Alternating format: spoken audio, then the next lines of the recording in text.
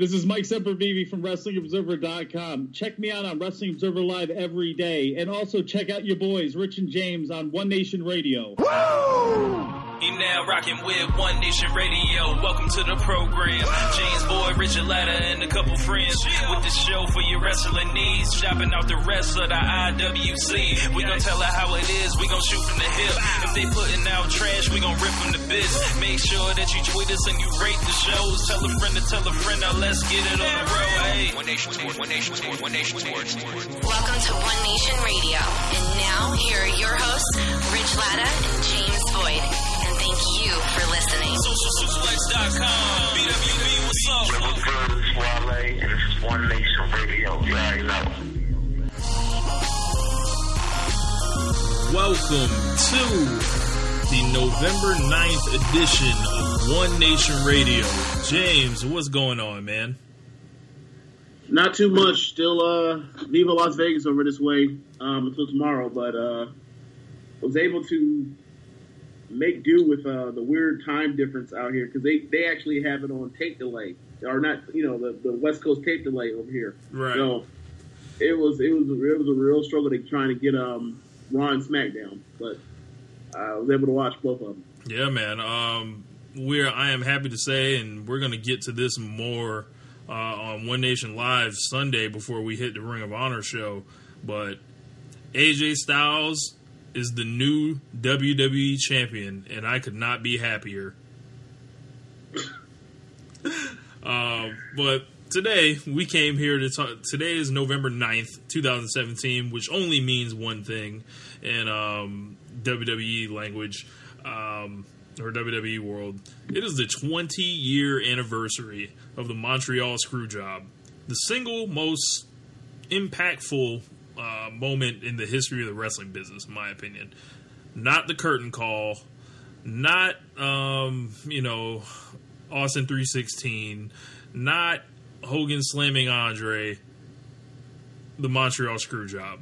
And it's only become more fascinating over the years as more truth comes out and more stories, and going back and revisiting it and watching it and looking at how serious everything was back in 1997 and how much that belt really meant to these guys and the fans. James, like, when I say the words like Montreal Screwjob, and what are your overall feelings on it before we start kind of going through the timeline of this thing? I feel like it is a piss poor situation, and I feel like it was handled poorly on every single side. Like it is the result of mistakes made by every party involved, from Vince to Brett to Sean to Hunter to Russo, Ross, Hebner, Cornette, who else? Hayes, Jarrett, all those guys that are back there involved in that situation. Bischoff, for like it was a complete clusterfuck. That's the best way to put it. Yeah, you would think that they would have found some way to get this done, but unfortunately, like I feel like a lot of Bret Hart's pride had been compromised.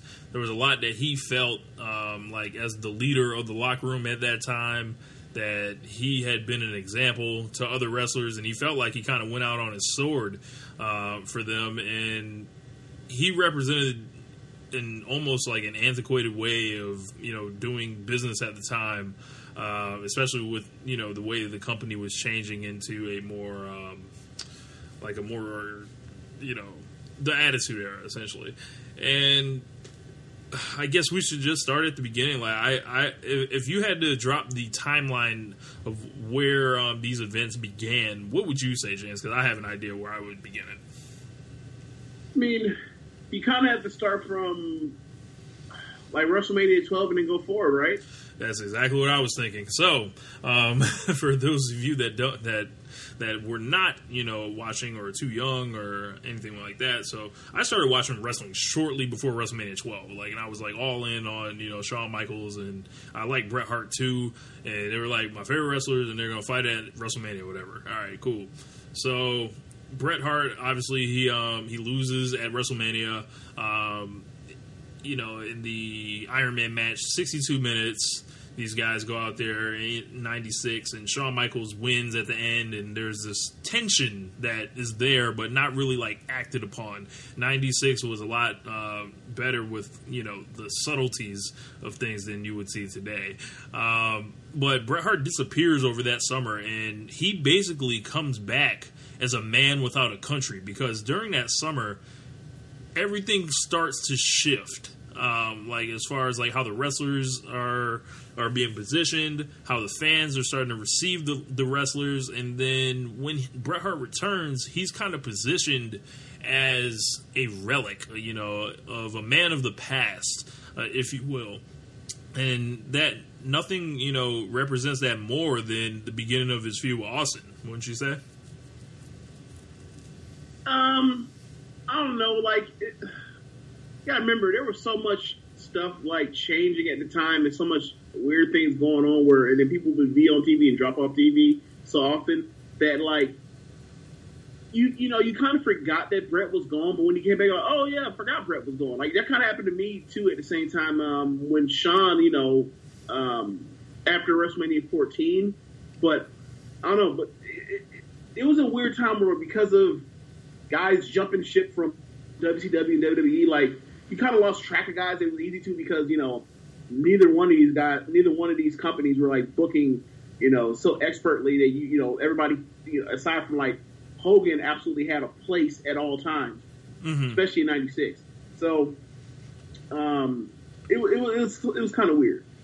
So to me, I say that with the whole old thing was because if you listen to the match between Austin and Bret Hart from Survivor Series '96, they start saying all these subtle little remarks, kind of burying Bret on the low, talking about this isn't 1991, this isn't 1994. And basically starting to basically drop that bug, hey, we're gonna start phasing this dude down, if you will. Didn't really work because, he obviously won the title again a couple more times at least. And, that was the beginning of Bret Hart, turning into, a flawed character, if you will. Now, backstage-wise, I feel like you got to cover this two ways. You got to start talking about the backstage elements. Well, okay, so, if I remember correctly, anybody that follows or listens to Observer podcast, listens to Meltzer and Alvarez, they know that we listen to Alvarez doing the Raw retros with Vinny and Craig, and you hear, or even you listen to Observer radios, and they talk about this thing where back in the day, Vince really had a thing about once you're 40, you are done. Yeah, it was the same thing with Hogan. The same reason why he got rid of Backlund and who else? Backlund and Snooker at the time. Once he felt 40 was really old, and of course that kind of played in the fact that he was at the time he was 50, he was in his 50s or whatever. Right. But that's why they had him Hogan transition WrestleMania 6 transition the title over to Warrior, try to move into the next guy, and that's after 92 and everything that happened, it was transitioning into getting away from Flair and Macho Man. That's why I also moved Macho Man off and had him retire and all that kind of stuff too. He still could go. So the thing I always thought was so weird in retrospect was the fact that so you signed Bret to this 20-year because you're afraid of him leaving the WCW at the time. So you signed him to this 20-year lifetime contract. It's almost like the Magic Johnson contract, right? Yeah. Or more expensive, but you get my point. It's the first of its kind, a lifetime contract. But he was 39. He was only 39, so you didn't realize, he had this huge hank about guys turning 40 and not one of them. But 1 year before you turn 40, let's lock you in and make sure we have you going until you're 59 years old. So It Yeah, and that contract was said to be like 3 years as a wrestler. Then he would go to the creative team or some type of job backstage, and then he would transition into like a consultant like later on. For $1 million. Yep. For $1 million a year. Yep, and Bret Hart's that contract would have expired like this year. That original one, like thank God that Bret Hart kind of broke that contract because, bro, I bet like Bret would have been like, hold on, like he would have been locked in at that rate and be like, yeah, for all them years, I don't know if it would have been. Hey, I bet the booking would have been more consistently good. I bet that. Yeah, so like, yeah, as you were saying, like, you know, Bret's in this whole thing, and they start crying financial peril in the middle of '97 while he's the champion again, and this is something I learned about recently, how they were able to, like, once Bret Hart was committed to go to WCW, and everything else that kind of shook out when Tyson showed up, WWE was able to get out of their financial peril in like 2 or 3 months. It wasn't just, you know, oh, Stone Cold Steve Austin is getting hot. It was just literally them changing the pay-per-view prices from $19.99 a month to $29.99 a month and doing a pay-per-view every month. And they were instantly in the black. And it kind of like makes you wonder. It's like, wow, they overshot all the, or they just missed this by like 2 or 3 months. If they could have just held on, like, we would have never had to like have Bret Hart like essentially get sacrificed. Yeah, like basically, if I'm remember, you're talking about Meltzer. Basically, was talking about how when WCW started charging full price for every single pay-per-view, and then Vince thought the model was flawed and thought that like guys they won't possibly pay for a full price pay-per-view at all times, and it saw WCW was kicking the teeth in and also charging full price. Correct. And then Vince was like, let me stop charging $15 or $19? It was like, it was one of those. It was one of those. Yeah, it was like let's stop charging like $15 or $17 for 2-hour pay-per-views. Let's actually do the damn thing. And just like GC and Fabulous, they did the damn thing. So like in the whole deal with the Screwjob, like obviously, you know, you guys have heard about how everything with that. I think it makes you feel so bad for Bret Hart. He's literally a man against a corporation, I feel like. Well, wait, all right. So, do we have to start talking about the Shawn stuff too? About the what stuff? The Shawn stuff. Oh, yeah. Okay.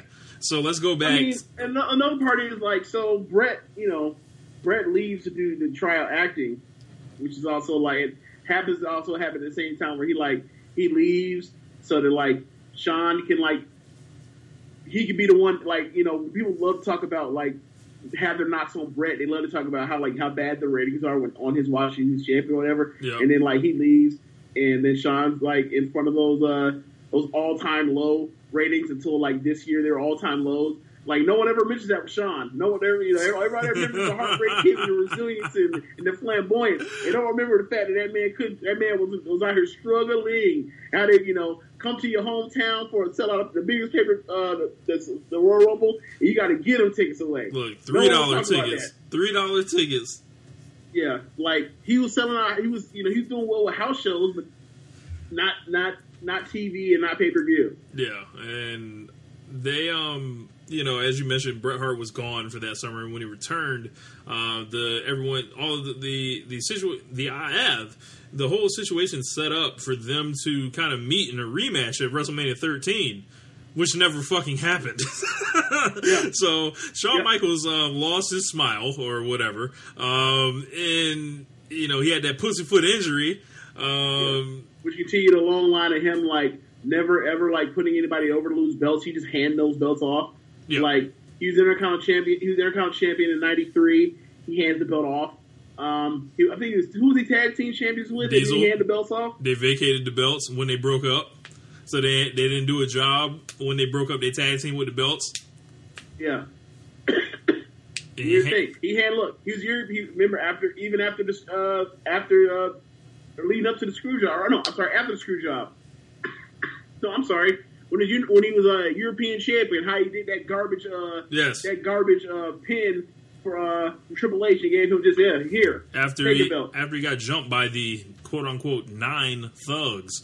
Syracuse. Yes, he handed back the Intercontinental title. So this was like another situation where Shawn Michaels would hand over the belt again. And I imagine if you're Bret Hart at that time, you're like, here he fucking goes again. This little wimp, this whiner, this softy, any other word you want to use there. I imagine Bret Hart used a lot harsher words than that. But Bret Hart is, positioned with Austin while Shawn Michaels is like missing WrestleMania, pretty much sitting out on the team because he didn't want to do a job. So that starts planting it in Bret's mind like, this fucker doesn't want to do business. So I put this guy over clean last year. What's the problem? I think also is really good is I forgot people that just want reference on this is to check out Pritchard's podcast. One of the first 10 podcasts.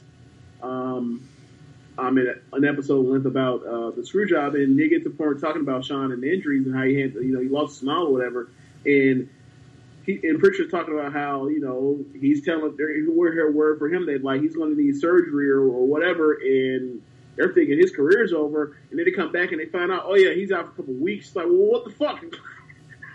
And then, he goes out there and they think he's, and everybody's alluding to the fact that they believe he's, out of his mind, he's messed up, he's on stuff as he's giving his retirement speech. And, everybody in the back is sitting there watching it, and he's supposed to talk about, because of my knee, I can't wrestle anymore. And he's out here talking about how he lost his smile and not like, yes. I'm injured, so I can't do this no more. And this is the thing I love. He's like, yeah, so here. And then he gives that hug to Vince, and Vince has the most like, fuck this guy hug I've ever seen. Like his face during that hug is like just.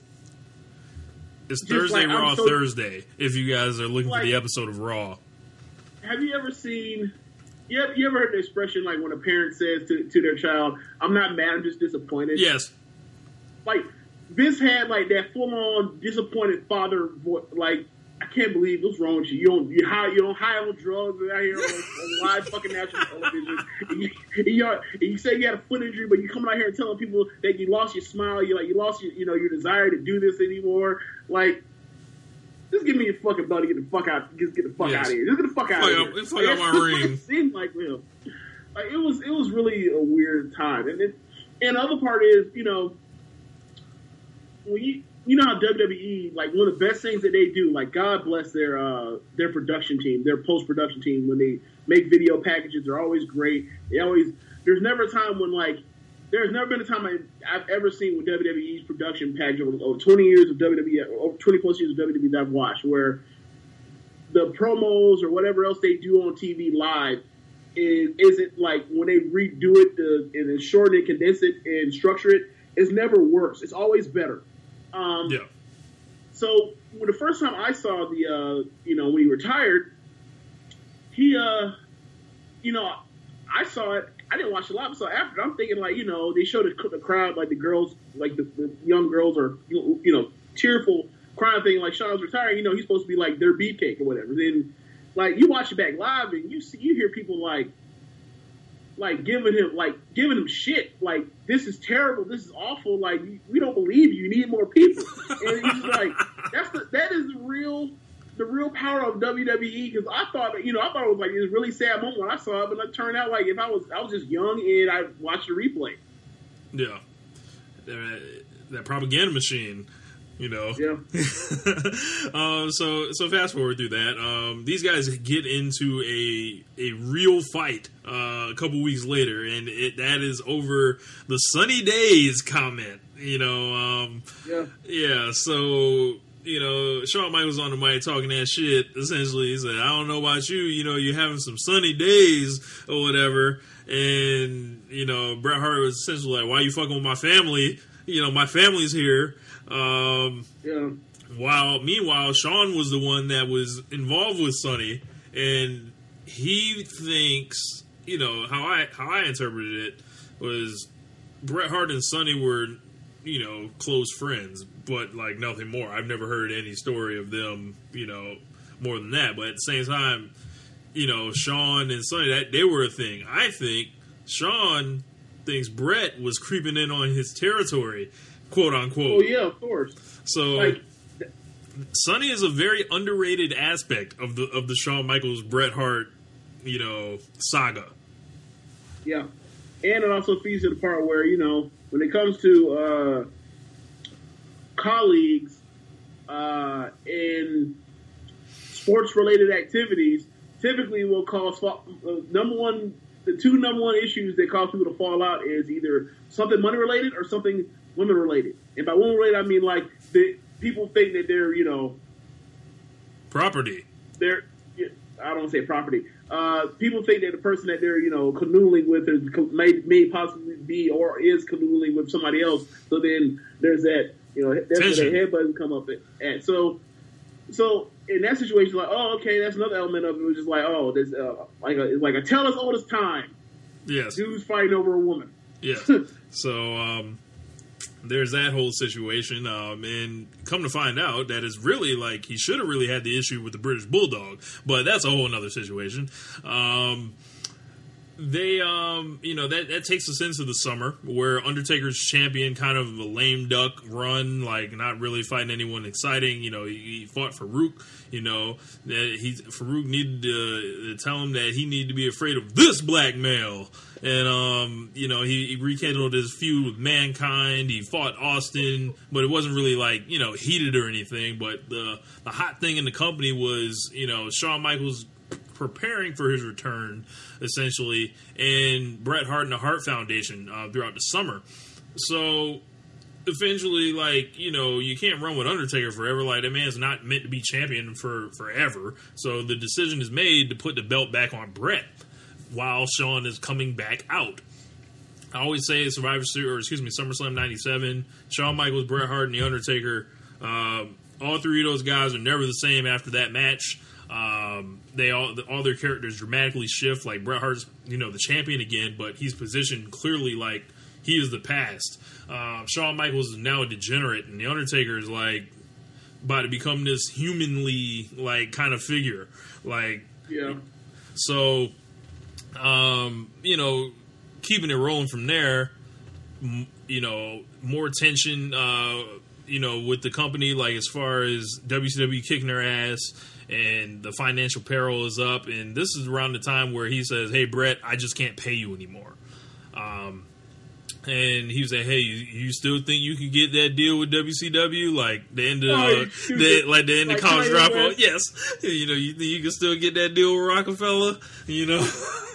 So Eric Bischoff hits him with what do you think is gonna, you know, take, or what's it gonna take for you to come to WCW? Which is like one of the most like persuasive lines, because you're setting it up where Bret Hart can literally say anything. Like, yeah, I want $10 million on a giraffe outside. Like, I don't like anything could be said at that moment.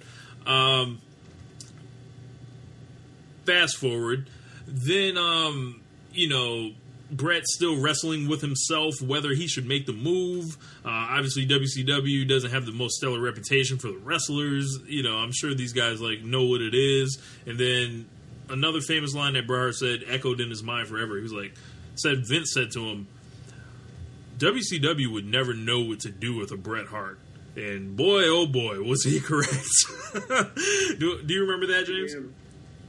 Yeah, like I think the weird thing about like Bret is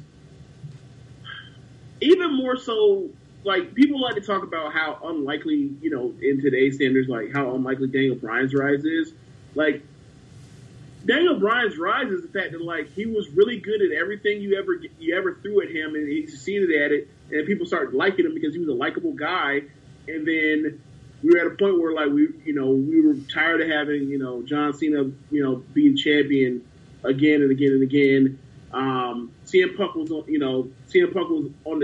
the back end of his run of mainstream popularity, and then Randy Orton is Randy Orton. So, like, that's not that unlikely. It was just basically we were at a point where everybody gets a turn, and it was literally his turn. And he was hotter than anybody had ever been since since Cena at least, right? So with Brett, it was, you know, his situation. Like, I don't even know what got him over as a babyface, other than he's always really, you know, he was a really, really capable hand. He was likable. Like, but there were so many other contemporaries that were like probably better suited at the time for his, you know, that was you know, with him. Like, whether it was Perfect or even a younger Shawn at the time, Razor because of the size thing, Diesel because of obviously the look. I mean, we're 20 years removed from that Diesel look, and we're still getting that pushed down our throats right now. So there were a lot more hurdles in the way for Brett's ascendance to where he became, like, you know, the second 5-time champion in company history. And I mean, it's sort of, I mean, Warrior at the same time, he basically picked up where Warrior was supposed to be the person that had the ball for the future for the company, but Warrior flamed out. Right, and I feel like there's a subtext of Bret Hart essentially being paranoid for those 5 years where he's the man. Like, there's all, like, Vince McMahon's constantly trying to replace him. He's reaching into the past with Bob Backlund. He's like trying to get these 7-foot motherfuckers over. He's trying to, like, have this one guy hold this shit together, but, you know, at the same time, Bret Hart's like, you know, this is where I'm supposed to be. You know, they treated Bret like he was Kirk Cousins. Yeah. Like the franchise, or you know, like anybody that's like the 15th most talented quarterback in the NFL was like, look, we know that it's gonna be hard to replace you, but we gonna always try to replace you. We ain't gonna never just be set on being like, we got this guy, that's who we gonna go to bat with. And it's a weird thing when it's like, well, dude, who the fuck else you gonna find better than me? That's not gonna take you a long time for you to like transition up to. And, you know, you potentially waste a lot of time and fanfare dicking around. Right. And, you know, when you have, you know, some of the stupidest stuff that they had Bret go through, whether it was like fighting with Lawler, who was old as shit then. Yes. Right. Like, he was at that point where, like, Lawler was so old that, like, he doesn't look, like, 20 years later, he looks about the same as he did then. That's how old, like, Lawler was then. Like, Lawler ain't aged. And he had that short mullet. Maybe aged, like Lawler's maybe aged, like, a month worth of, like, 2 years worth of time in the last 20 years, right? Wow. And you know, it's you know, the Isaac Yankem thing, which is, like, so funny because, you know, 20 years of Kane, right? Yeah. You know, like, there was only but so much they actually got right with Bret at the time, and then, like, you know, people still knock him historically, but whatever. Like, I'm sure somebody else would have, you know, got over really big with, like, you know, wrestling Hakushi in the 90s. Yeah, and that match was great, actually. It was. Yeah, man. Like, to me, there was, like, if you just look at the big matches, you know, that he had, to me, it isn't close. Like, as far as, like, in that 92 to 97 period, like, you have Shawn, but he's, like, in and out, and, you know, you never know what you get with Shawn, and Shawn wasn't the main event until the very end. Like, he was, like, there in 96 and 97, but that was Bret's time. And moving back into, you know, the current conversation where we were talking about, like, there was a point where these guys were going to try to settle it and be professionals, essentially, about it. And basically... That lasted about, what, 5 seconds? Yeah. So, like, Bret has a conversation with Shawn, and he tells him, you know, I just want you to know, despite everything that's happened, that, you know, I have no problem doing business with you. I have no problem losing to you if that's what, you know, Vince wants, and, you know, I respect you. And then Shawn looks this dude in the eye. This guy that has grown up. Can I say it? Well, can I build it up for you? I'll throw the alley, and then you get the oop. Yeah. Okay, so he looks this guy in the face, right? That has been born into a wrestling family, that has been raised by Stu Hart, that has 7 brothers who are all wrestlers, 4 sisters that are all married to wrestlers. He has been a wrestler for 20 years. His whole family, you know, has grown up. He's grown up with a fucking dungeon in his house. He's getting stretched by his dad in the basement. Getting stretched. Stu Hart voice. I don't feel like doing the imitation right now, but y'all know what I mean. And he tells that dude, also that dude can whoop his ass. He tells that dude this. He says, I appreciate that, but I can't say the same. Yeah. Like, I don't know how Brett doesn't literally jump over or whatever was hopefully it was something between it, like a table. But this for the sake of the visual. But I don't know how Brett doesn't jump over the table and whoop his ass again. Oh man. Because you look at their situation over yes, these are two guys being petty and being children because they have hurt feelings over what may or may not have actually even happened. Even though that one's married and one's single and nobody's dating anybody, there's no whatever.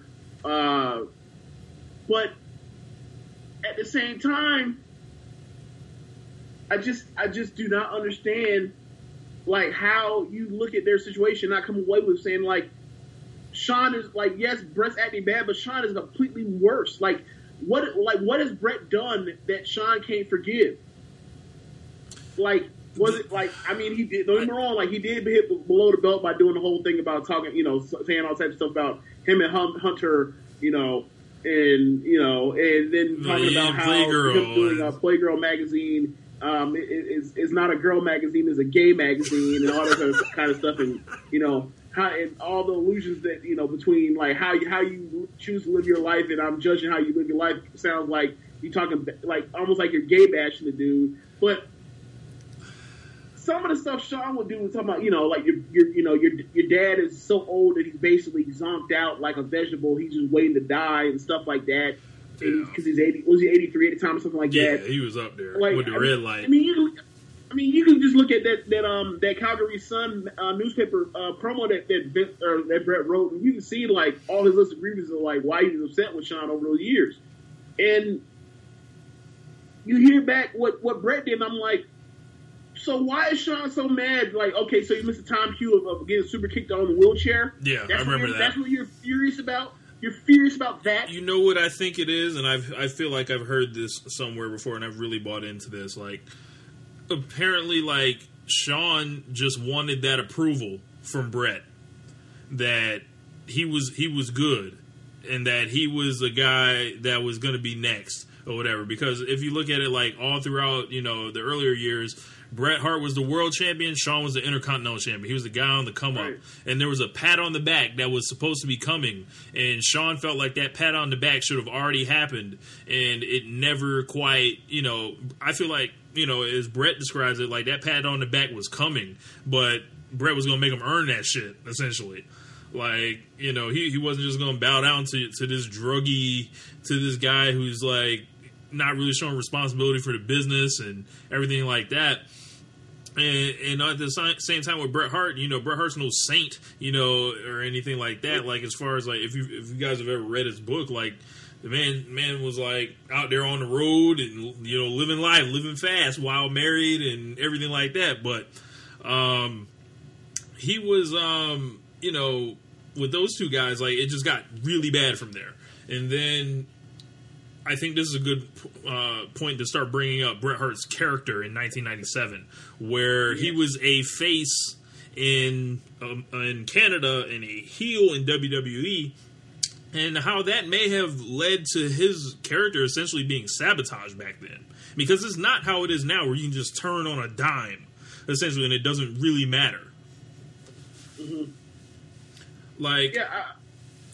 He essentially left Bret with no opponents, no logical, opponents, and stuck. Yeah, but at the same time, you look at the whole Bret Sean thing at the time, and it was a weird thing, in America, they're both heels. Right. So it's you're about to have a heel versus heel program for the title. What the hell's going on?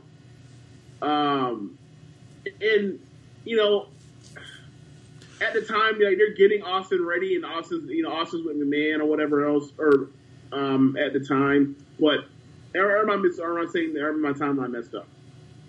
Yeah, they're still getting Austin ready around that time, but like he's on the back burner. He broke his neck, but he's coming back. When does he come back? What time? What? He shows back. Is he back for Survivor Series? Yeah, no? he fights on the undercard of Survivor Series 97. Okay. But they just were not ready at the time. Like, you see what happened after SummerSlam. We're like, okay, well, we don't really know what to do here. Like, what was like at Bad Blood? Who was Brett like wrestling?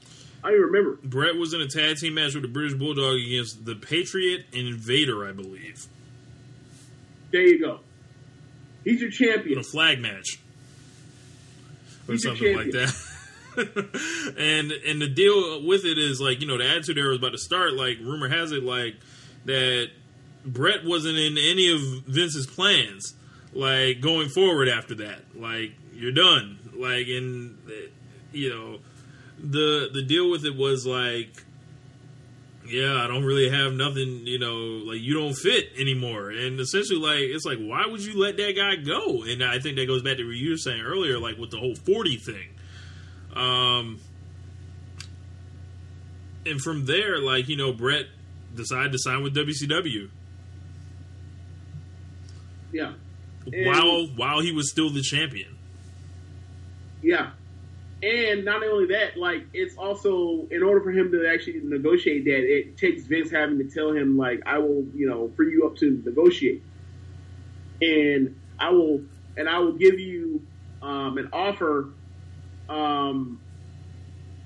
you know, at a reduced rate from our previous contract. So, you know, in case you may want to stay, but also to give you, you know, something for you can compare for Bischoff to give you a contract. And it's just kind of weird. It's like, how do you, like, this is a person that you're willing to do all this for, but then, like, you do this to him to get the belt off him. It's like, you couldn't have, like, fucked up time. And I was like looking at the weird, man. I was looking at the wiki on this. It was like pretty much was saying what I said. Like, it was like the whole situation with Bret Hart being a face and a heel at the same time, and this is before they had experience with actually doing that. So it's also the best job they've ever done doing it too. Yeah, but it rendered him neither like a good guy or a bad guy, and it left him like unable to basically fight anybody else after that. And so it was like literally the end of the line for Bret Hart. I don't know who he fights going forward after that. Like, if, you know, he stays.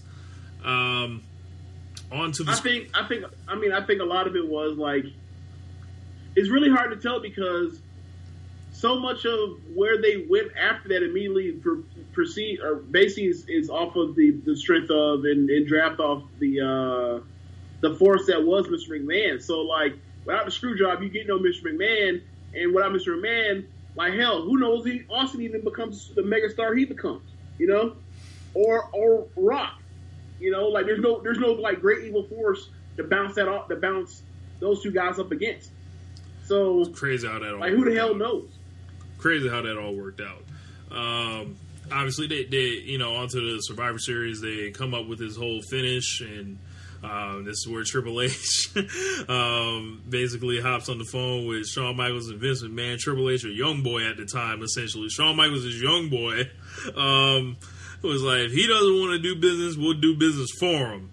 According to rumor and innuendo, of course. Yeah. Yeah. And this is and it's hilarious that like he has the gall to say that stuff, seeing it like, you know, talking about doing business where, you know, he's part of that clique of assheads that want to expose the business. Call. You know, expose the business. He's one of those. You know, he's part of that clique. His homeboy next to him, Sean, is like, oh, you're supposed to put over Bulldog in the UK. Nah, I'm beating them. Fuck that. You change that up. You're not doing that. Let me tell you let me tell you, Mr. Booker Man McMahon, what you're not gonna do. And then this is like, you know what? You're right. Yeah. He had mind control over Vince. Yes, all the way back then. He needs some now. Actually, I can't be too hard on Vince this week. But You know, he might have just woken up out of a coma, you know, for all we know, the last 6 months. Right. And have him be like, look, I don't know what kind of pay-per-view he felt like he lost by having Jinder Mahal versus Brock Lesnar, but he's like, look, I need something to make people give a fuck about this pay-per-view. And then he's like, no shield, like really no shield at the time, and then like, oh, we're gonna have Braun Strowman versus Jinder. How about this? Let's put AJ in there, and then watch him get a belt right back to Jinder in India. Watch. Man, they better not. Like I said, we'll get to that. You know, Sunday on One Nation Live, the full AJ Styles celebration will be held here with your boys. But yeah, it leads them into the match. Bret Hart thinks Earl Hebner has his back. Earl Hebner swore on his kid's life that, you know, he would quit if they tried to fuck him. Obviously, that didn't happen. You know, when it came down to it. No, tell him about Briscoe. Yes, Jerry Briscoe. Okay, so the deal was Shawn Michaels was afraid to go in the ring with this man, essentially. And I feel like Briscoe had to know also from this story. So everybody knew that if it was like a fast count, or if it came from like Shawn, if Shawn tried to like hold him down for like a you know, anyway, Bret Hart would snap and beat the shit out of Shawn Michaels on live pay-per-view. Yeah, that's pretty much how Cornette described it. He said if he tries to cinch up on a pinfall, he's going to kick out at 2.5 and then beat the shit out of him. Yep. Yes. So Jerry Briscoe was trying to teach Shawn Michaels how to shoot the night before. He was trying to teach him shoot wrestling holds to defend himself. like he's going to retain that in 24 hours with no practice. Yeah, teach that man how to find after years of being around, you know, as Jim Cornette called them real men. Yes. Like he finally was learning how to take care of himself. Yes. And you know, old Jerry Briscoe at that time still would have rolled him up, would have folded Shawn up like origami had it came to it. But yeah, so they get in the match, they fuck Bret. They ring the bell while he has him in the sharpshooter. Bret Hart submits, quote unquote. And they're like, yeah, ring the bell, match is over. And then Bret spits like all over Vince McMahon's face. Perfect loogie. Yes. Perfect. Like how he produced that is one of the more underrated feats in human history. How he produced that fast. You know what? I wasn't even thinking about the amount. I was thinking about the aim. Like, to hit that man directly in the face. Like, that takes some skill. Caught that man, like, the eyebrow, like, area. Like, yeah. You know, he starts spelling out WCW in the air. Shawn Michaels does about a great of a sell job as we've ever seen. Trust me, I know. Okay. So like, yeah, like they both look pissed, both looking at Vince sitting ringside, and then go ahead, tell about what Shawn does. Then Shawn Michaels remembers, oh, it's time for me to grab the belt, so I'm going to grab the belt and walk up out of here. So before Shawn Michaels disappears from the camera, you know, right where he's about to walk through the backstage area, that man holds both arms in the air, up with the belt, and you know, and like, I'm out of here, I'm champion, fuck y'all, I'm out of here, like, and walks to the back. You know, oh man. And then, you know, Bret Hart starts tearing shit up like 3-6 Mafia, tear the club up. But like, you know, I think someone needs to do that. You know, Dylan, if you're listening to this, can I get Tear the Club Up dubbed over Bret Hart fucking up all the ringside area? Can I get that one time for me, Dylan? But freaking what was next, James? Like, oh yeah, he in the backstage area. I watched Wrestling with Shadows, and I saw Bret Hart's wife yelling at Triple H while Triple H was looking like a scared child, refusing to look her in the eye. And she was like, you and all you motherfuckers are in on this, essentially, and you had something to do with it. And he's like, you know, it's unfortunate. You damn right it's unfortunate, basically. She said, like, you're not sorry. You know what the fuck this is. Like I'm not stupid. Like, if you watch Wrestling with Shadows, Bret Hart's then wife wife, Julie, is like the one that's peeping all the game, because Bret Hart was supposed to be protected the last 30 days with this clause that that basically was like he has reasonable creative control. She looks Bret Hart in the eye and says, "So what do you do aside from that? Like, what if?" Like, what's the, yeah, you got that, but what if something else happens? Like, she saw this coming. So, James, I present this to you, and this is something Catherine asked me, was, how didn't Bret Hart see this coming? I believe that Bret thought that because of how respected he was amongst the locker room, how respected he was amongst even the booking committee, the writers, that staff, and his relationship with Vince, that he thought that, and also the alternatives that were laid in place where he would drop that belt. He would just hand it off the next Monday and be like, "Well, done it all." Gonna go to where the big boys play and wrestle for more money for big bank. I think he really thought that. I'm sure there was a thought in his mind that crossed his mind when he thought, you do the risk benefit analysis in your head and you think, all right, there's this % chance he fucks me, and he thought like that was option, Z. See the number, yeah. Not Z, but like definitely not A, B, or C. So he walked into that, and then he operated in good faith. And in the words of what Pritchard said when he was backstage watching it, when he was next to Owen and Bulldog, and Bulldog says out they fucked him. Like that's what happened. Like you heard out of their face, and then they fucked him. So. Oh man, they so that's why it had to hurt so much, because he's like he knew this possibility, and he still he still worked with them in good faith, and then they still fucked them over. Like that hurts even worse than anything than being blindsided. Like being like, not only did I get screwed, like I knew there was a possibility of me getting screwed, and I still got screwed. Now, what do you say to the folks? Now, I'm not one of these folks that feels this way, and we're going to get into some comments that you guys left us to be read on the air. But what do you say to the folks that say Bret Hart earned this, and he basically, Bret screwed Bret, if you will, the WWE line of thinking? Well, I mean, I don't understand the logic. Like, what? Okay, I almost feel like those people. I mean, there are people that are like that, but like, do they really feel that way? Like, are they just saying that just to be smartasses? I'm not sure, but I think a lot of people think like, why wouldn't Bret Hart just like be the bigger man and do his job for his boss and all that? But I really feel like the subtext behind it. I get what you're saying. Yeah, I get what you're saying. It's like when you hear like Cornette lay it out for you, where it's like, all right, well, he says, well, I don't want to lose in I have creative control the last 30 days of my contract or whatever, so I don't want to lose in Canada, and I don't want to lose to Sean. So then they come like, all right, we'll start looking at dates.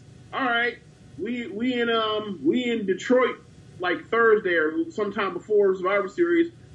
How about right then? No, well, the Canadian fans expect me to actually retain the belt to actually show up for Survivor Series. So I get that. My thing is, you're the one that signed the contract, or you're the one that offered me this lifetime contract. You're the one that said you can't pay it. I say fine, whatever. You're the one that tells me that you want to try to do this huge thing of having me put over Sean, and I get mine back, and I get my win back the next year. He doesn't hold this in. I make this other guy there's another guy that was budding as a new star. I basically get him over, right? I did that. Well, at what point does Bret stand up for himself? That's how I feel. At what point does Bret when does he get his? it's almost similar to the CM Punk thing, where it's like, you know how Vince says, you know, you do this for me, and I know, you know, you go here and cut your money, your merchandise money in, whatever. I owe you. Like, when do I get paid? When do I cash in my you owe me, Vince? WWE, WWF. When does that happen? And honestly, I don't think it would have ever came. Like with Brett, like he would have been like phased down, like into air. Like they would have never like put him over Austin again. Like at that rate, like Bret Hart's like walking on, like he sees his demise. Like he's staring at it. But yeah, man, like you know, a couple wrestlers like quit. You know, they said Mankind quit for a day, and then came back. Bret Hart was basically like, "Look, man, y'all got families to feed. Don't make me like Bret Hart's still being the leader, by the way.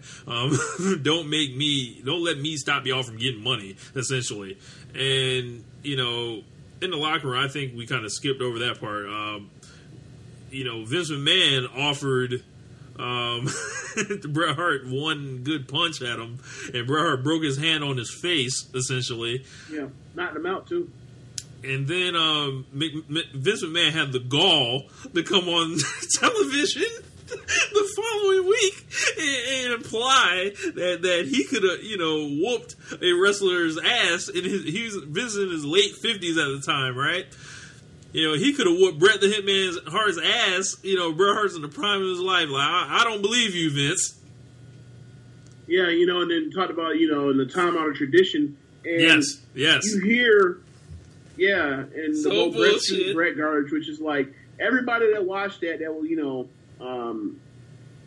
that wasn't a child, knew that there was some screw up here. Knew that you screwed this dude that, you know, been with the company for forever, and you screwed him to his title, and he's going somewhere else, and that's your explanation is Bret screwed Bret, the time-honored tradition, we were up against the wall in this decision you made. Like, it backfired so badly in his face that, like, he had to literally steer into the skin and become Mr. McMahon. And by, you know, Mr. McMahon is, like, actually, like, he had to become the eccentric guy that he already was, and the narcissistic jackass that he was. And it turned out to be one of the greatest characters in the history of professional wrestling.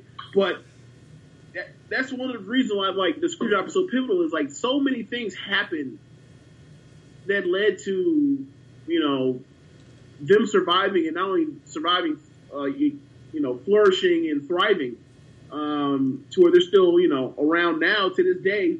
When wrestling promotions aren't supposed to last this long like that, especially a national brand. And it's funny that time-honored tradition thing. What was the time-honored tradition for Hulk Hogan when he was leaving the company?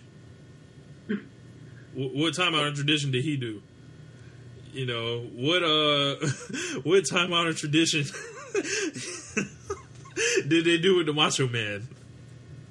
You know, you know, what time-honored tradition did, you know, a lot of guys do, essentially. Like, what time around the tradition did Warrior do? He got busted in the head with a scepter. Like, I don't... you know, like, putting dudes over clean. Like, dudes are always not going to want to lose to certain dudes. Like, it's like that, you know? But, I don't know, man. Let's get into a couple of these comments that we had come in from our wonderful listeners and folks, members of our group. So, Scott Parlett, we haven't addressed this situation, but he says, at the time, I thought it was a work. But then Bret showed up on WCW. Personally, I never really could stand Bret Hart's character, so I was glad HBK had the title and Bret was out the door. Looking back now, I kind of wish it never happened. Bret was a fantastic wrestler, and I wonder how many great WWE matches could have happened that never did. Well, I'll name a couple of them. Bret Hart and The Rock could have clashed in a high-profile match. Bret Hart and Mankind could have wrestled, you know, on pay-per-view at some point. Yep. Bret Hart and Triple H eventually could have fought on pay-per-view. Yep. Imagine Bret Hart and Angle. My God. Bret Hart and Angle. Bret Hart and Jericho by that time, you know, in '99. You could have probably seen, like, Kane. If you Sorry? You probably could have got Kane and Bret Hart again. You know, Kane, not Isaac Yankem. You know. We'll go to the next one. Howard. Okay.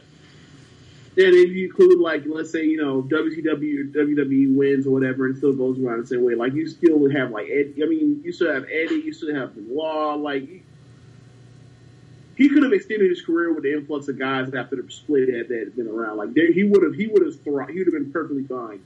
Yeah. It's just, you know, they went that direction of, you know, dick jokes and DX and stuff. And dick jokes. Bruh, they sacrificed Bret Hart for some dick jokes, bruh. Pretty much.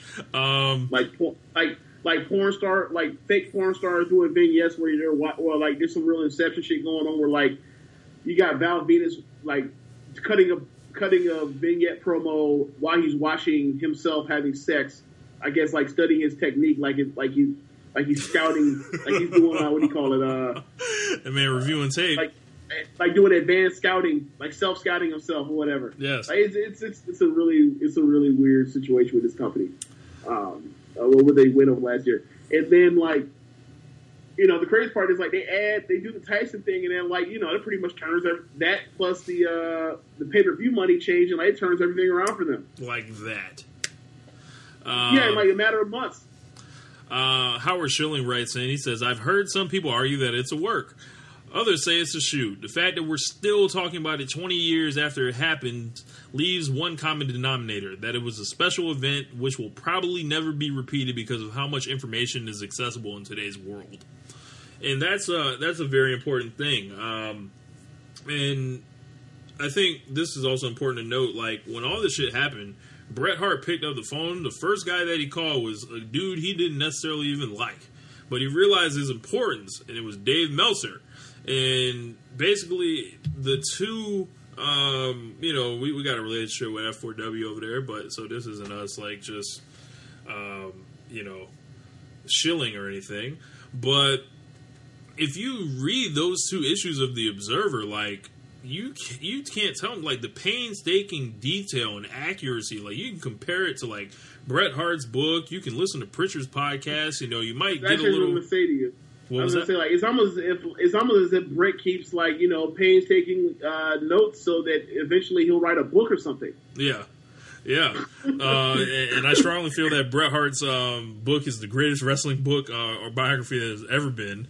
Will never be touched unless Vince McMahon decides to write one. But I highly doubt that. Yeah, but, like, the value of, like, you know, as Howard was saying, like, how much information is accessible in today's world, it started pretty much from there, I would say. like I imagine the internet was, like, internet wrestling community was in its infancy, and there were people that kind of knew what was going on, but that kind of stoked those fires. Like, it made people like, how the fuck do I find out what really happened? Nicholas Guerrero says, plain and simple, it needed to be done to save potential embarrassment and harm for the WWE Championship and the company. Now, this was a line of thinking back then.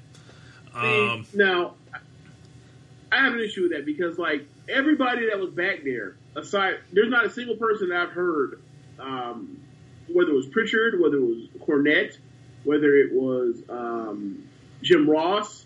I've yet to hear anybody that was involved in the backstage situation as far as booking committee or whatever else, or whatever you want to call them, where they actually thought that after Bret gave his word that he would not, like, show up on Raw with the title, that he would, that he would cross them on that. Everybody believed that Bret would not do that to Vince and to the company. Especially because, you know, there was a lawsuit going on at the time where with the producer thing, yeah, too. That's another thing about that too. Like with the Scott Hall, the gimmick infringement stuff. Like, so WCW was already in court with them. Like, I don't think that was. It obviously, you know, Eric Bischoff is capable of anything, but I don't think he, you know, it was literally illegal for Bret Hart to do that, like, according to, you know, the litigation, the contracts, and all that. So, But in WWE's twisted mind of thinking, like, you know, they care about the lineage, and even though they've fucked their own lineage by that point, they had held the belt up at several, you know, various times, like... Yeah, like, you know, WrestleMania 4. Yeah. You know... Like they told them they were about to hold it up and vacate the title. Oh, you mean like when you vacated and had a fucking tournament at a WrestleMania, for Christ's sakes? You know, they also had, you know, the Royal Rumble in 1992 for a vacant championship. Yeah. They also had, I'm trying to think. I think it was actually cool until then. It was cool until then, but they had Bob Backlund basically win that shit and drop it immediately from Bret Hart to Diesel. Yeah. So Cam Loggins says it's the greatest thing that ever happened in wrestling, which strong argument. You know, you could say all parties benefited from it. Bret Hart launched into WCW as hot as he possibly could. Obviously, it didn't work out for him, but he did get paid. Shawn Michaels, you know, got the championship how he wanted it and everything like that. And, you know, Vince McMahon pretty much, that was the spark for his product to essentially turn around. Yeah. And look, and they still pay the consequences for turning the business to what they turned it into, where the whole thing is this meta deal where, it's not actually a wrestling show. It is a behind-the-scenes look at evil motherfuckers controlling the wrestling show. And that's what it's been for the last 20 years ever since then. Yeah, that's pretty much it. Dre Sosa says, Brett screwed Brett. You know, Simon also says, Brett not wanting to lose to Shawn was petty bullshit. He's the top star for them, and you're out the door. Yes, he's an asshole, but you can pride yourself on being this great. But you can pride yourself on being this great wrestler in all facets. Then get petty as you leave. So you know what? Like, there's a weird thing with like the Brett thing about the Brett screw Brett thing. It's almost like falls in place with what's going on in like everything that happens. Whether it's like there's a lot of like people have a weird thing about blaming victims for being victimized, as if like stuff like as if bad shit can never happen to them. It's just like, oh, you know, everybody can armchair quarterback and tell you about how like they would avoid themselves from getting raped, or how they can avoid themselves from getting shot by the cops, or how they can avoid themselves from apparently getting screwed over by evil motherfuckers that have been planning on screwing you over for months at a time, like this, right? So like you look back at it and be like, look, man. He operated in good faith. Shawn was a jackass. Shawn was unprofessional. Shawn didn't put people over when he's supposed to put people over. Ever. Yeah, ever. Literally, like you heard him say it on. On the mic before. The Heartbreak Kid lays down for no one, or no man, or whichever it was called. The Heartbreak Kid doesn't lay down for anybody. Yeah. That man is known to run off on the plug, right? Yes. When it comes time to when that bill comes due, that man is known to run off on the tab. Ain't no bills. Yeah. So, like, I don't understand why like people can't be like, look, man, I understand I get that in the vacuum what Vince or what Brett was doing was unprofessional, but like completely lose sight of the context of look what was getting rewarded at the time. Like, being unprofessional at that time was getting rewarded. So why can't he be unprofessional? I don't understand. Like, what's, you know? Yeah, and also another thing, Simon, like you say, like Brett was the top star then. Like, Shawn was like Shawn was coming along as a top star, and he got a run with it. But Brett was the top star. Like, you know, like he was the guy that, like, Brett would have had to, like, give it to him. So, like, he came along after. Yeah, and also this thing with Shawn was Shawn at the time, he wasn't, in his IC days, he wasn't necessarily the actual guy as much as it was, he was almost like the Chief J. Strongbow, where, like, Brett's the champion, or Brett's in the main event, and Undertaker's in the main event, and Shawn's underneath, basically getting guys ready for the main event, or for feuding with Brett, or for like whatever weird thing is going to happen with Undertaker. Like, he's pretty much like the guy that you go to before you finally get to the main event. at the time, and a lot of that built on like whether it was Diesel or the Razor Ramon, as far as like it wasn't necessarily about Shawn necessarily being over. It was about him getting other guys over, and then he gets recognition as far as being the genius in the ring because he got these great matches out of these guys that didn't necessarily have the best matches in the world. And I mean that's also the appeal, in general with Bret was that whole run from of the early '90s in the mid '90s was everybody in WWF had their best match with either Bret or Shawn. Period. Yeah. Let's see. Atif Nawaz, all the way from the UK. What's up, man? We got to get you on the show one day. He says, awful. Vince was wrong. Bret was right. I accept that Bret is bitter now. But to ask him to have his character destroyed by someone who openly disrespected him in his home country, Bret had reasonable creative control for the last 30 days in his contract. Bret was loyal to Vince and stayed with him for more dates and less money. He signed a 20-year contract with him. People always make a big deal about the kind-hearted and generous Vince McMahon helping Bret negotiate with WCW. He needed WCW to sign Bret, as they were the only people that would take Bret in his contract off of his hands. Bret was an upstanding locker room leader, and perhaps some... I need to turn that off. He was like, Bret was an upstanding locker room leader, someone with an impeccable track record. Vince had no reason to suspect Bret would do him wrong. And if you can work off a handshake deal with Jeff Jarrett, you're clearly a reasonably trusting person. So Vince, yes, shouts out to Atif, who anytime we can clown on Jeff Jarrett, we do so. Get well soon, Jeff Jarrett. So Vince didn't have to double-cross Bret. Bret offered to drop the belt to anyone and theoretically had another month on his contract. Vince had options. He made what was the morally wrong choice and screwed someone who'd given him most of his adult life. Yeah. I mean, okay, so on one end you have the Bret screw Bret, and on the other end you like Bret's the martyr. Like I'm somewhere between on that. Like at the same time, like I'm fit more into the line of like Bret got screwed over, but at the same time, like Bret ain't no saint. Bret acted unprofessional.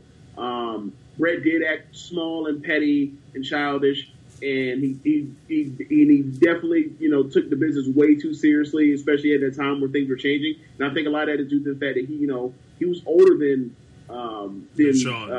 like the Click guys, right? Yeah. For the most part, because Nash is old as shit, but.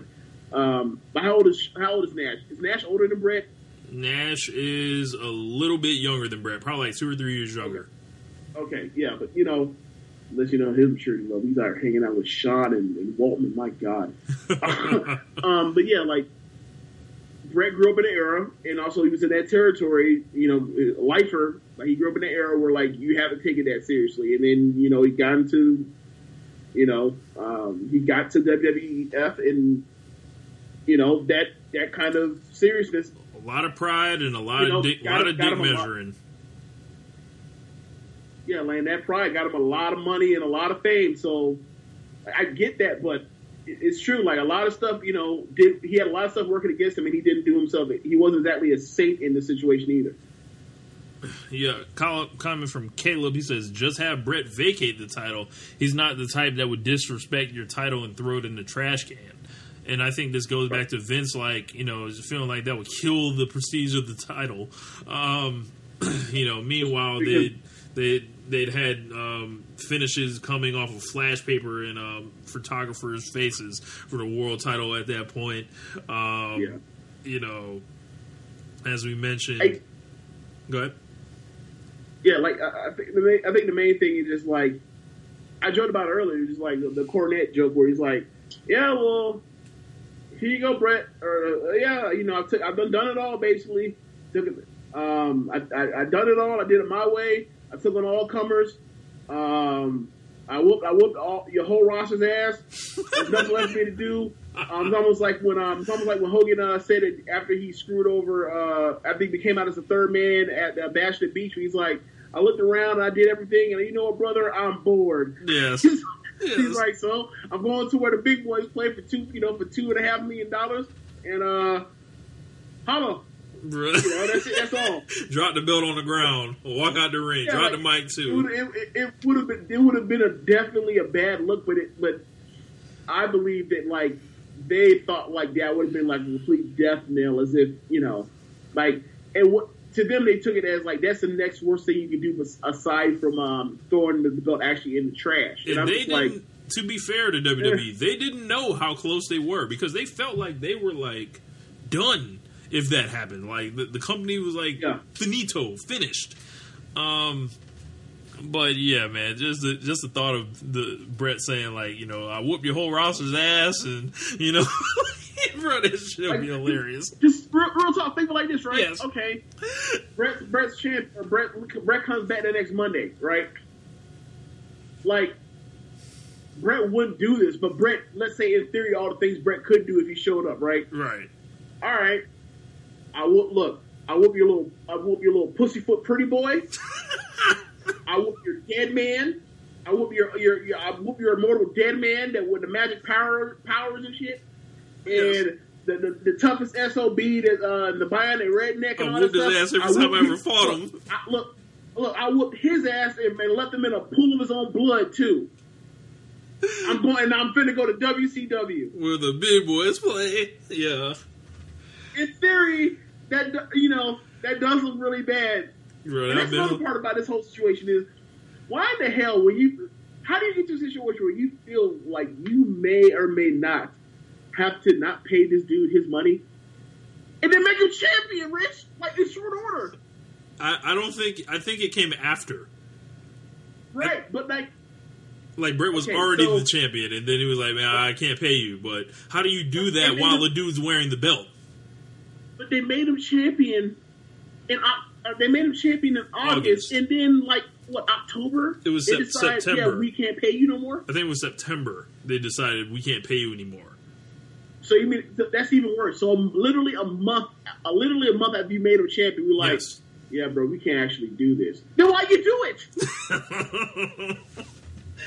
Oh, that's for Vince McMahon. If Vince McMahon ever like to join on One Nation Radio, maybe he can answer that.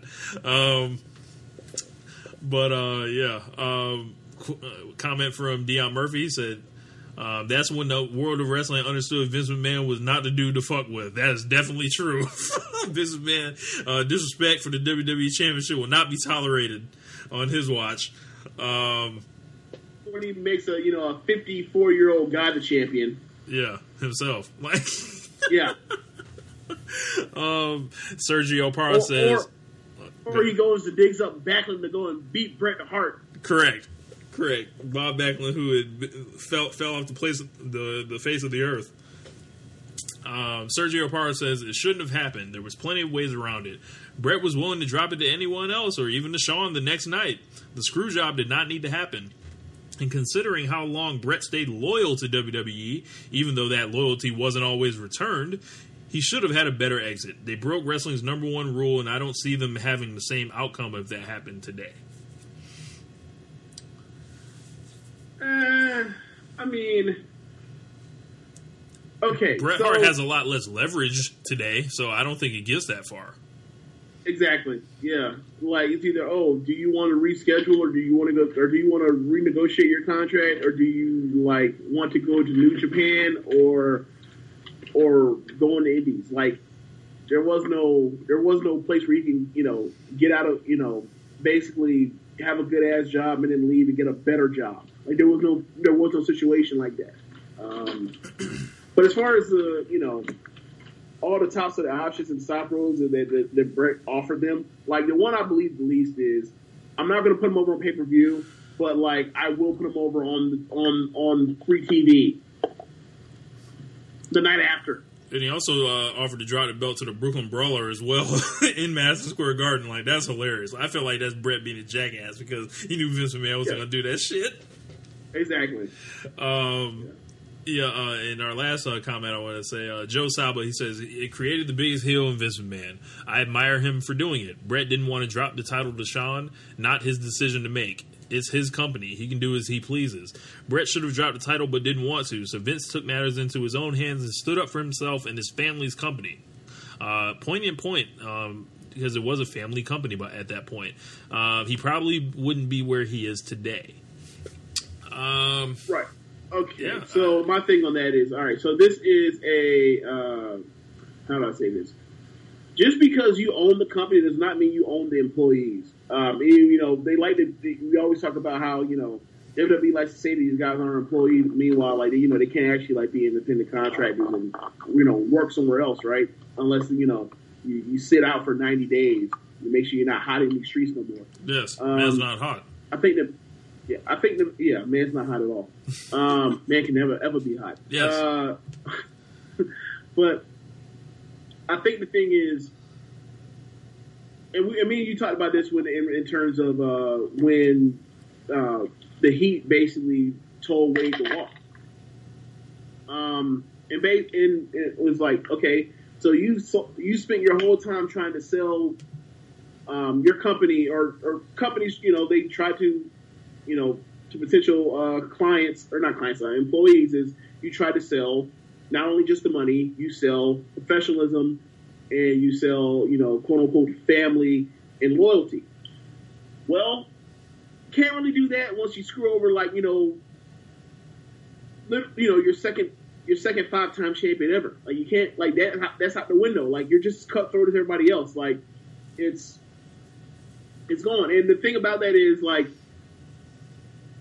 when it comes to that kind of thing, like, it's all about relationships. And you're going to have to deal with people that are pains in the ass to deal with, like Sean, and you're going to have to, quote unquote, be fair and have to mediate some of these things. And once you do something like that, like, you set a precedence of, like, anything can happen. The locker room could be, as tense as it already is with guys, already, accidentally on purpose, as they say, and everybody's, and it's a zero-sum game, and everybody's trying to here fighting for real estate turf, over this time slots, all that kind of stuff, to throw in the part where, oh yeah, and your book could screw you. Yeah. Your book could undermine you. Like, that was a really, dangerous element to throw into play when all these sharks are out here literally fighting for money. There's also drugs going around. There's like dudes like giving their lives to this and beating their bodies to shit, and then that fucks up their minds and everything else. Like, drinking problems. Like, wrestling is a weird business. Like, it's so weird, especially back in those days.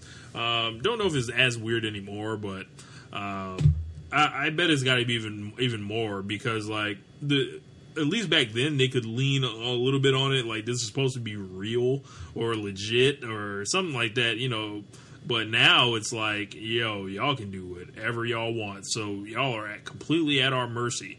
I feel like the Screwjob changed the business, in that respect, where WWE is now, like you mentioned, they're forever the bad guy. And do you think they ever really made this right with Brett? Even though they put him in the Hall of Fame, they brought him back for WrestleManias, and did another angle with him when he was older, but he was a lot older. Okay, so I think Brett has a lot of issues that I sort of have, where it's hard for Brett was always going to be somebody that was going to be hard to forgive, because he has such a great memory and he wrote all this stuff down, and like he reads through all the crap that he's dealt, all his grievances, his list of grievances, and like, because not only does he have a great memory, he also wrote them down. He just go through and be like, oh yeah, these guys are even worse than I remember, because I wrote the crap down. So it's really hard for me. It's really hard to like get over the kind of stuff when you're doing your mind of like, yeah, would it be right or better, or would it put my soul at peace in a better or whatever if I forgave or let go of this stress in my life or whatever, or grudge I held, or do I just remember, oh yeah, this person screwed me over, and not only do I want whatever I felt was coming to me, I want all of it. Like, that's a thing with people, like, that have really good memories, is like, I wish you have a good memory. Maybe you're better at it than I am, but like, I'm really hard to let shit go. So like, I ain't never got a world championship taken from me. You know what I mean? And now, if you look at it in the context of the WWE title, it sounds ridiculous. like that it got to this level. But the WWE Championship back then is not what the WWE Championship is now, where they just can experiment with it for 6 months at a time. This will literally sink your company. Yes, this was the cornerstone of their business. This was like 50 years or however long it had been around at that point. And it was like, I feel so bad for Bret Hart, you know, and I don't know if that's just me always being a fan of his, but as you mentioned, he did have the immaculate memory, and he can, if you ever read Bret Hart's book, like you can, I feel like Bret Hart's never lied to me or whatever, and that was like a bit like, even though obviously he's a professional wrestler, he lies for a living, like, you know, but like I don't feel like he ever like tried to get over on his fans, like hoodwink them or anything like that. Like he was like, yo, this is how I felt about the situation, this is what happened, this is why I don't think it's right, and I challenge you to debate me on it or anything like that. Like this guy was clearly wronged in so many different ways, and it's so unfortunate that, you know, that happened, but at least he did get to come back, and he did, you know, realize that eventually, like, you know, all those matches that he had, you know, people needed to see them, so he allowed that men's to be made, because, you know, he didn't want all this stuff locked in a vault where no one could see it, because what do we still look back on now? Bret Hart's great matches, Bret Hart's, you know, promos, Bret Hart's entire, you know, run of influencing, you know, the style of wrestling that I like, and that many other people like, and him being a pioneer, the first guy to break through that wasn't this huge muscle motherfucker, like, you know, that or had like a loud, you know, personality, essentially like a macho man or whatever. Bret was like an everyman. When I was a kid, like, you know, my favorite wrestlers were Shawn Michaels and Bret Hart, and it was never quite the same seeing him in WCW, if you ever seen him at all, because he would disappear for months at a time. But I can't say I wish it didn't happen, because, you know, everything in wrestling, like, kind of, you know, it shook out the way it did, but it damn sure is crazy to think about if it never happened. Yeah. Who knows if, you know, if that doesn't happen, Screwjob doesn't happen. Maybe there's not even a major professional wrestling show on, you know, cable anywhere. Yeah. Maybe it's not. Maybe it's literally, you know, like the biggest thing would be TNA. Think about that. Oh hell! If not for this, maybe the biggest wrestling promotion in the world will be, or in America, will be the size of like TNA. Not necessarily TNA, but the size of TNA. Yeah, man. Any final thoughts from you on this, James? Yeah, I mean, I think I've said this before about on the podcast about Screwjob, but like, if it's almost like tragic in a way, because you think both of these people are working or operating under good faith, where there's actually a real live relationship where he comes to you and says, "Look, I don't think we can actually do this. I don't think I can pay you the amount of money that I'm paying you," and biz operating in good faith, and you feel, you know, you read, what thing was called Titan. You mentioned Titan sinking. Titan, yeah. Or you just follow the week to week talk about the negotiation, and you feel like they're going to figure this out, and then you get to a point where you get to like maybe like 2 weeks out, and you're just like, oh my god, this. I mean, how many times I've how much I know, like the back of my hand, like you just reach a point where you're just like, oh my god, this is broken. They're not going to be able to fix this. He's going to leave. And then like to see that part where you reach that point, and then like you look at what happened after that, and then like what happened to his career after, it's almost like tragic, because he still had many good years left. Because I mean, 97, you can argue it's his best year. Yeah, you can say that. It's his best year as a wrestler. He's, you know, and like within 2 years, he's done. Yeah. Yeah, 2-3 years. Yeah. Yeah, 2 years. Never mind. Yeah. Yeah, it sucks. I feel like I got to go watch some Bret Hart matches after this just to get in better spirits. But yeah, man, I think that's gonna wrap it up for our Montreal Screwjob edition. Really enjoyed that. It goes without saying that WWE has since tastelessly tried to do the Screwjob in different situations. I think they should kind of let that go forever now. Like, yeah. Oh yeah, and another fantastic part about like how we talked about the professionalism of people, arguing about Bret screwed Bret or whatever. It's like, like it takes literally the Undertaker having to tape up his fist and be backstage, and under the threat of the guise of there will be mutiny, danger, and violence and pain involved if Shawn doesn't do a job for once in his miserable life with the belt at WrestleMania 14. So there's that as well.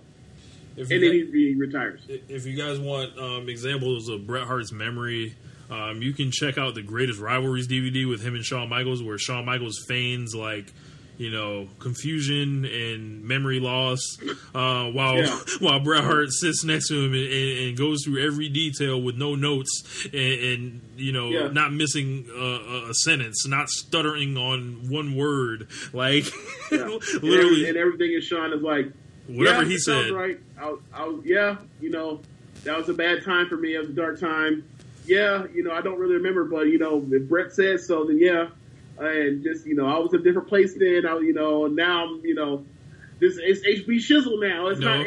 I was back then. I was Shawn. Now it's HB Shizzle. Yes, I mean it was on. He was damn near on that Rafael Palmeiro. Like I'm not, or that Mark McGuire. I'm not here to talk about the past. Like.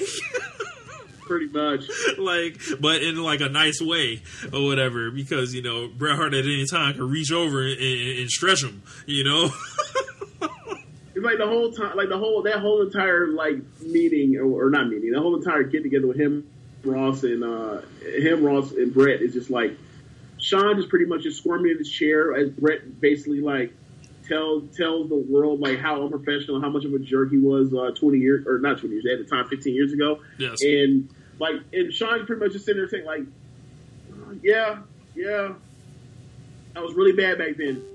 But luckily I found Jesus. Yes, I'm saved now. Like, yeah. Oh man. Yeah, but that's gonna wrap up our Montreal Screwjob show.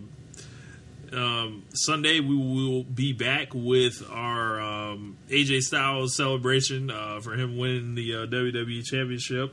I may just prepare a rant. You never know. We're gonna be seeing Kenny Omega and the Young Bucks this weekend. James, are you excited about that? Yeah, I'm pretty excited to go see the second best in the world. Anyway, so, it's gonna be fun. Going to see the best in the world. Kenny Omega, it's not that often you get to see the second best wrestler to walk the earth at any given time, especially when they're not American. So it's gonna be real fun. It's exactly like going to see Okada, but whatever. Anyway, it's still. I'm planning on.